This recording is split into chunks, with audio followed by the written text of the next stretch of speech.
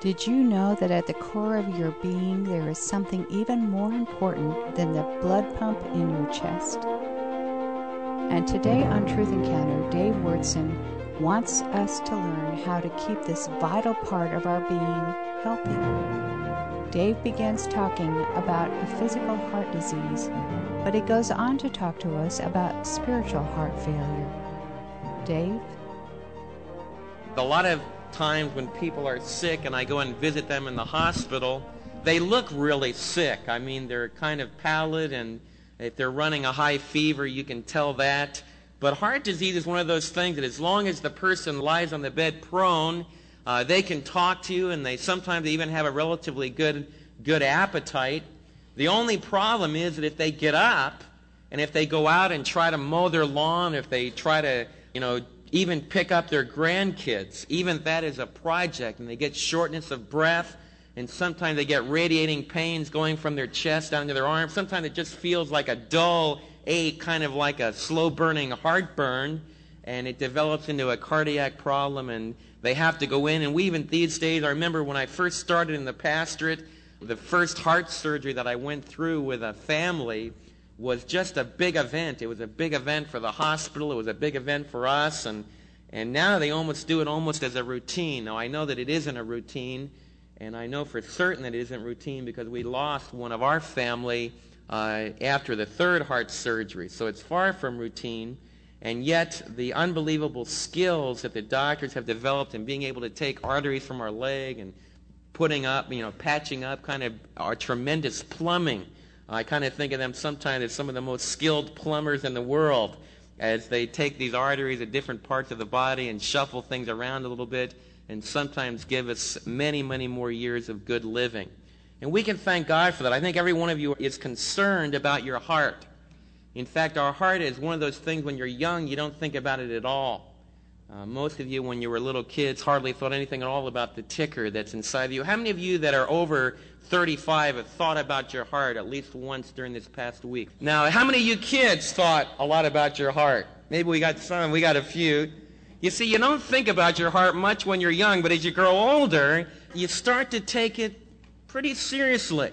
Because if that ticker stops ticking, just like that, we stop living. And so as we grow into our 35 and on, we start eating low cholesterol foods. We go through about 100 pairs of Adidas, either walking or running, and we go for checkups. We're really concerned about our heart. Proverbs chapter 4 is not going to tell you how to have a healthy heart. You're going to have to go to some clinic in Dallas to learn how to have a healthy heart or read a good book on it. But Proverbs chapter 4 talks about a much more important heart that you have. You see, in the book of Proverbs, it uses the word heart to stand for the center of your personality. The unseen part of you. Inside every single one of you, there's an inner heart. You can't see it. You can't measure it. If we take your weight 1 second after your heart departs, when you die, there won't be any difference in weight. Scientifically, we can't really grab a hold of it and say, this is it. But every single one of you have this reality called your personality that's composed of your intellect, your emotion, and your will. And this Hebrew word heart, contrary to English, where we use the word heart for our emotion. My heart just started pounding. What I mean is I was starting to become very emotional. Where a lot of times when a young teenager says, I just love you with all my heart. I've been away a week at camp with you, and I've never met someone like you before, and I'm going to write you from till death do us part. And they say, I love you with all our heart, and they cry halfway back on the bus. We use the English word heart to stand for the emotion. Sometimes it develops into something more, but usually we're using the word heart for emotion. Not so the Hebrews. The Hebrews, like I've mentioned to you before, used another part of our anatomy, the kidneys, for the emotion. And they use the word heart to stand for the core of our inner personality. Now, like your physical heart, when you're young, you don't think a lot about that inner core of your personality. In fact, a lot of you as teenagers just kind of blow and go. You don't give much thought at all. You'll be developing in your self-understanding, and the development of that self-understanding takes place until we go home to be with the Lord. But as we grow older, many times we realize that we did a lot of unhealthy things with our heart, with our inner personality. We allowed false affections to come in and to control it and to dominate it. In fact, sometimes because we ignore this inner part of our personality, we can get ourselves involved in some very serious problems. And what the wise father and mother in Proverbs is trying to do is to appeal to their young people as they grow, to be concerned about their heart. I want every one of you to realize that this inner core, your personality, is the most precious possession that you have. It's going to dwell somewhere for all of eternity. It's what gives meaning to life. If you lose your spirit, if you lose your vitality, if you start becoming unbelievably depressed, life loses all of its meaning. This core of our personality, according to Proverbs 4, is the very wellspring of our heart. And so as we open up to Proverbs 4, the writer, it tells us this: above all things, guard your heart. Above all things, guard your heart. Verse 23, which would be kind of the theme verse of chapter 4. Chapter 4, verse 23. Above all else, above everything else that you do, guard the inner core of your personality. Why? Because this is the fountainhead. This is the spring. This is from which the meaning of life bubbles forth. So we want to talk about how to keep your heart healthy. Now, the writer begins in verses 1 through 9 by talking about focusing some right values. It says that all of us need to put the right price tag on things, and one of the problems that we have when we're young is that it's easy to put the wrong price tag on things. And so in verses 1 through 9, the father challenges his children about values. What is more valuable than something else? Then in verses 10 through verse 19, the writer challenges the young people based upon values to choose the right path, to make the right choice about which journey they're going to make in life. Every one of you are making a certain journey in your life. You've chosen to go down a certain pathway. You've chosen to take a certain direction in your life. And in that central exhortation, the father challenges his children to make the right choice about the path in life. Then he finishes in verses 20 through 27, right to the end of the chapter, and talks about different parts of our anatomy. He talks about our eyes. He talks about our feet. He talks about our heart. He talks about keeping our heart healthy by doing the right thing with our eyes and with our feet specifically. Let's look first of all at this beginning part, putting the right price tag on things. And the first thing that I want to underscore in your thinking is this. It's intimacy with mom and dad. How many of you as parents have ever said, I can't get these kids to listen. I cannot get these kids to pay attention. You've all heard it said, kids just don't listen these days. That's not true. That is not true. And saying that is not going to help. The wise father and mother in Proverbs start out by laying out a very strategic principle if any of us want anybody, including our kids, to listen to us. Let's begin with verse 1 of chapter 4. Listen, my children, or listen, my sons, to a father's instruction. I want you to pay attention. I want you to gain the ability to make wise choices in life. And the words are used in verse 1, the same words we had way back in chapter 1 of Proverbs, where it said that the purpose of the book was to help us to gain skillful living and the ability to make wise value decisions in life. Verse 2, now I give you healthy teaching, healthy doctrine. Don't forsake my teaching.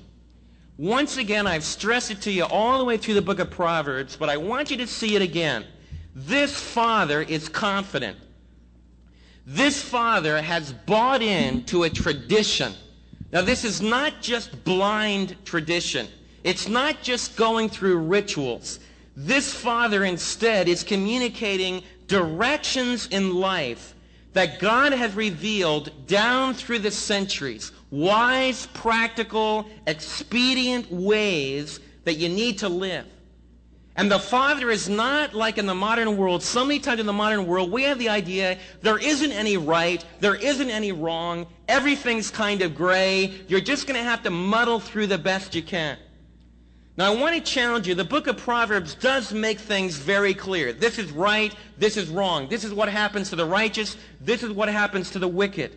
And there is more ambiguity in life than that, which is what the book of Job deals with. It deals with a problem of what happens when a righteous man is having a lot of bad things happen in their life. And the book of Ecclesiastes is filled with ambiguity. And it talks about all different twists and turns in life. But neither Job or Ecclesiastes denies the normative general pattern that Proverbs is telling you. And the truth of the matter is that there are things that are right and there are things that are wrong. There are choices in life that will destroy you, that'll hurt you. It makes a difference if you get hung up on heroin, if you get involved being a prostitute in the streets of Dallas, just to talk about some really extreme things, which are some of the things Proverbs talks about. If you join up with a gang of hoodlums and they're robbing 7-Eleven stores, there's a good chance, a normative principle in life, you won't live very long. You'll probably get blown away by a magnum somewhere, sometime. And that's the way Proverbs is communicating. And Proverbs has an uncanny characteristic, because the tendency as you hear it is to say, oh, I already know all that. It's one of the most normative things, because Proverbs is so clear, it's so practical, and it appeals to the central core of our being, where God has written on our heart, in our conscience, that a lot of these things are true, that we almost take it for granted. Because Proverbs is constantly giving us the impression, well, I remember that. I know that. And that's true. But the problem is that you've got to ingrain it inside. The problem is that we know a lot of this stuff, but we don't apply it Monday morning. And that's why this father is very wise. He knows you need to keep coming after the kids. You need to keep talking, and you need to be confident. And I want to underscore again, dads, because you hold the essential key to your children's moral and spiritual development. You need to be confident. You need to nail down whether you're going to follow Christ with all your heart. Following Christ with all your heart is not just the preacher's thing. Jesus is the only one that can lead you into a meaningful life. And daddy, if you're back and forth, if you're committed to Christ one day, not committed the next. You're really involved with God's people one day, not really involved the next. You might be going through a little quest to find yourself, but I want to challenge you, you're going to lose your kids in the process. And that hurts me very, very much. Because the atmosphere of your home, which you set as a dad, mom doesn't set it. She's involved in it, but you as a dad set it. And if you're up and down, you're not really committed about this biblical stuff. You're really not committed to Jesus. I'm not asking you to be committed to me at all. I'm not asking you to be committed to church even. It's something much deeper than that. It's a commitment to the ultimate wisdom, who is Jesus. And you're going to lose your kids. You're going to lose your kids if you haven't really nailed down your value system. So I would challenge every dad, every minute, get alone somewhere and decide which path you're going to go down. And start to be faithful to it. Start to really communicate solid, skillful tradition. Because the father and mother in Proverbs were able to do that. This daddy had nailed things down. He could say to his son, son, I can teach you how to live. I know how to live. I've gained a lot of experience. I've tested the principles of God's word, and I have not found them wanting. They have met some of the deepest needs of my heart. And son, that's why I want you to follow what I'm saying. Now, all of that can be just preaching. In fact, everything I've said can go in one ear and out the other if you don't have what the Father talks about next in verses 1 through 3. Look what he says in verse 3. When I was a boy, now the Father's reminiscing. He's talking about his childhood. All of us do this from time to time. We get our kids, and especially if you have slides or something, you get the slides out and you start talking about things that happened when you were a kid. The Father's doing that. When I was a little boy in my Father's house, and I don't like that translation. The NIV kind of does it with a circumstantial clause. I'd rather say this. The literal translation of this verse goes like this. I was a boy, I was a son to my father. Now, the reason the NIV translated it, when I was a boy in my father's house, is it sounds like a kind of a, just a simplistic tautology to say, I was a son to my father. What else would I be to my father unless I was a girl? Then I'd be, I was a daughter to my father. But that's not what the writer is underscoring. The Father is saying, when I was a little boy, I was a son. I was everything that a son ought to be with my dad. My dad, in other words, to put it another way, the Father is saying, I had the unbelievable privilege of having a dad who was really a dad. You ever stop and think about that? Some of you can't say that. Some of you, I know you well, some of you would have to say, Dave, my dad wasn't a dad to me. My dad was always working. He never came home. Some of you have had the real difficult problem of your dad had another lord in his life called the bottle, and he was drunk a lot of times. Some of you sons, when you were just little boys, had to kind of protect your dad, like a friend of mine that had to slug his dad because his dad was going to really hurt his mom one night. Some of you have had that terrible kind of a situation. And know how we can thank God that through the power of Christ that we can start a completely different tradition. Isn't that marvelous? That any one of us can stop a bad tradition and can make some decision that by the power of Christ can start a whole new family heritage. My dad didn't have a dad who was really a dad to him. My dad grew up in an unbelieving family. The mother, his mom, was a real big, powerful woman who ruled the roost. My grandfather was kind of a little wimp that said, yes, dear, yes, dear, yes, dear. And my dad, growing up in the streets of New York, had to get away from home very early and earn his own way. And he really started working and earning his own living when he was about 13.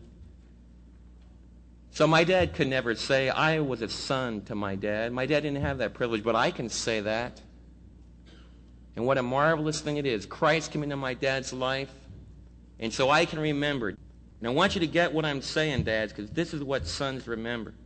My dad, I went to my dad, hear my dad speak in the Singer Bowl with 25,000, 30,000 people there. I remember that because it rained. My dad spoke too long. All the audience could see the rain coming. My dad couldn't see it coming. He spoke like I do, about 20, 25 minutes overtime, and it rained on the whole caboodle and mess, and I had a Madras sport coat on, and it dribbled all over everything. I don't remember a word my dad said that day. I heard my dad speak in Madison Square Garden where they had more people outside. I don't remember anything about that. Nothing at all. I remember going to my dad's broadcast on Saturday night, 7:30 every Saturday night. What I remember about that is what I related to you. My legs used to get incredibly weird feeling. Anybody have that trouble? Man, the chills would go up and down my legs, and they'd be antsy, and I'd have to move, and I'd just be killing me. So my mother would get up, and we'd walk up and down Broadway, and I've told you how my mother taught me the realities of life by the marquees on Broadway. That's what I remember about my dad's Saturday night rally. But you know what I really remember about my dad growing up? Every single afternoon in the summertime, 5 days a week, Monday through Friday, he would put everything down in his office. And for an hour, he and I would get in a canoe and we'd paddle around Word of Life Island. I remember that. And now that I'm a pastor and an adult myself, I really know how much that cost for him to put the pen down and to stop all the calls from his secretary and go out with his little boy and go paddling. But because of that, I can say I was a son to my dad. How about your sons? What are your sons going to say about you? That's a real challenge for me because I'm a workaholic. My dad was a workaholic too. The hardest thing for me to do is just stop working. And I can have time for relationship with everything else, but my sons have to loudly remind me, hey, I'm here. And oh, how it's important to spend those time. What are your sons going to remember? They're going to remember the day that you took just to hike up a mountain, even though it was killing, they'll remember that day. They'll remember the day you taught them to ski. They'll remember the day you camped out with them. They might not remember a lot of what you teach them Sunday morning, or what you try to tell them when they're now 18 years old and they're going away to college the next day, and you try to pour it in. They're not going to remember a whole lot about that. But they're going to remember whether or not they were a son to their dad. And I want to challenge you. You communicate information. We all have the idea that you communicate information at the appointed time when dad wants to do it, when the dads really exercise about it. All the dads in this audience know that's not the way it works. Communication flows out of intimacy. If someone knows that they're loved, if someone knows in reality, because of the experiences of life, that dad really cares about me, their ears will not be deaf. It'll appear that they're deaf. It'll appear that the teenager's not listening. But if there's love, if children can still say, I was a son, I was a daughter to my dad, there will be communication. And they will not ultimately want to turn away from your values, because those values will be the center of their life, because they'll say, man alive, mom and dad held their life together with these values. And I like what mom and dad had. I liked the consistency that was there. I liked the love that was there. Sure, there were problems. Everyone has problems. But there was a reality there. And I want that. And I can share with you from the bottom of my heart, I grew up like that, so it can be done. My mom and dad made a lot of mistakes. My mom had a nervous breakdown. My dad traveled all the time. And I try to be very honest with you. Evangelicals need to be honest. But I can say with you from the bottom of my heart that the Spirit of God enabled mom and dad to enable me as a son to say, you were a father to me. And you were a mother to me. Because the next part of the verse says, tender and only in the sight of mom. By the way, this might not be an only child. Probably wasn't an only child. Because this word tender and only is used of Isaac, for example, in Genesis. And Isaac wasn't Abraham's only child. He had Ishmael, and he ended up having several other children. But it means that special place in the heart. And every one of our kids need to know that they're that only child at one time or another. You see, they need that individual time. And this wise father and mother who's engaged in this unbelievably difficult task of communicating values to the next generation realizes that the way that you communicate values is not by preaching at people, not by giving formal lectures all the time, but in the home life, it's done by intimacy. It's done by relationship. It's done by time together. So I want all of us to take stock today. Some of you need to be really encouraged in this because you've taught me a lot about this. Some of you really spend the individual time needed to develop relationship. A question I ask myself a lot. If my kids weren't related to me, would they consider me a close personal friend? Now, I'm a dad, so there's another whole authority structure there. But I ask myself a lot of times, if my kids or my wife were not related to me at all, would they consider me a friendly person? You say, why do you ask that? Because we tend to deal with strangers a lot more closely at times, with a lot more courtesy than we do with our own family.